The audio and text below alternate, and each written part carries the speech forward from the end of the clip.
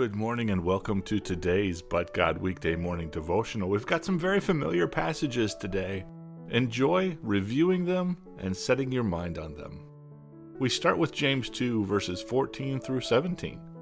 What use is it, my brothers and sisters, if someone says he has faith but he has no works?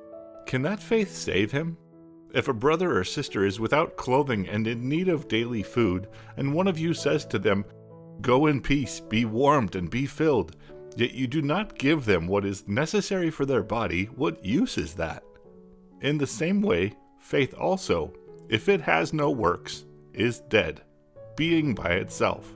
This type of faith, the faith without doing that James is speaking of, is not really faith. It is acceptance of the gospel. It's being a fervent admirer of God, but not a true follower. Jesus said that they will know we are Christians by our love.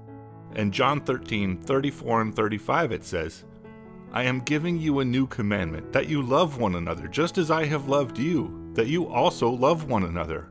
By this all people will know that you are my disciples, if you have love for one another."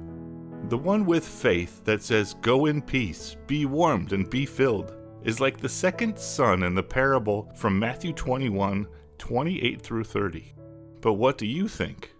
A man had 2 sons, and he came to the first and said, "Son, go work today in the vineyard." But he replied, "I did not want to." Yet afterwards he regretted it, and he went. And the man came to his second son and said the same thing, and he replied, "I will, sir." And yet he did not go. If we say we believe in Jesus, that's great. But even the demons believe and shudder. To be a true believer and a follower of Christ, we must have love. And love is an active verb. Otherwise, as Paul says in 1 Corinthians 13, verses 1 and 2, "If I speak with the tongues of mankind and of angels, but do not have love, I have become a noisy gong or a clanging cymbal. If I have the gift of prophecy and know all mysteries and all knowledge, and if I have all faith so as to remove mountains, but did not have love, I am nothing." For it was His perfect love that gave us grace at the cross.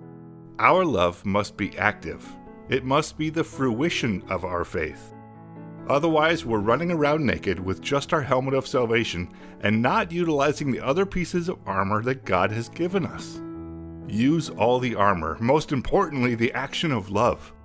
Paul concludes in 1 Corinthians 13, "But now faith, hope, and love remain, these 3, but the greatest of these is love." Precious Heavenly Father, help us to love more consistently. Help us to seek to serve rather than giving platitudes of Christianese to others.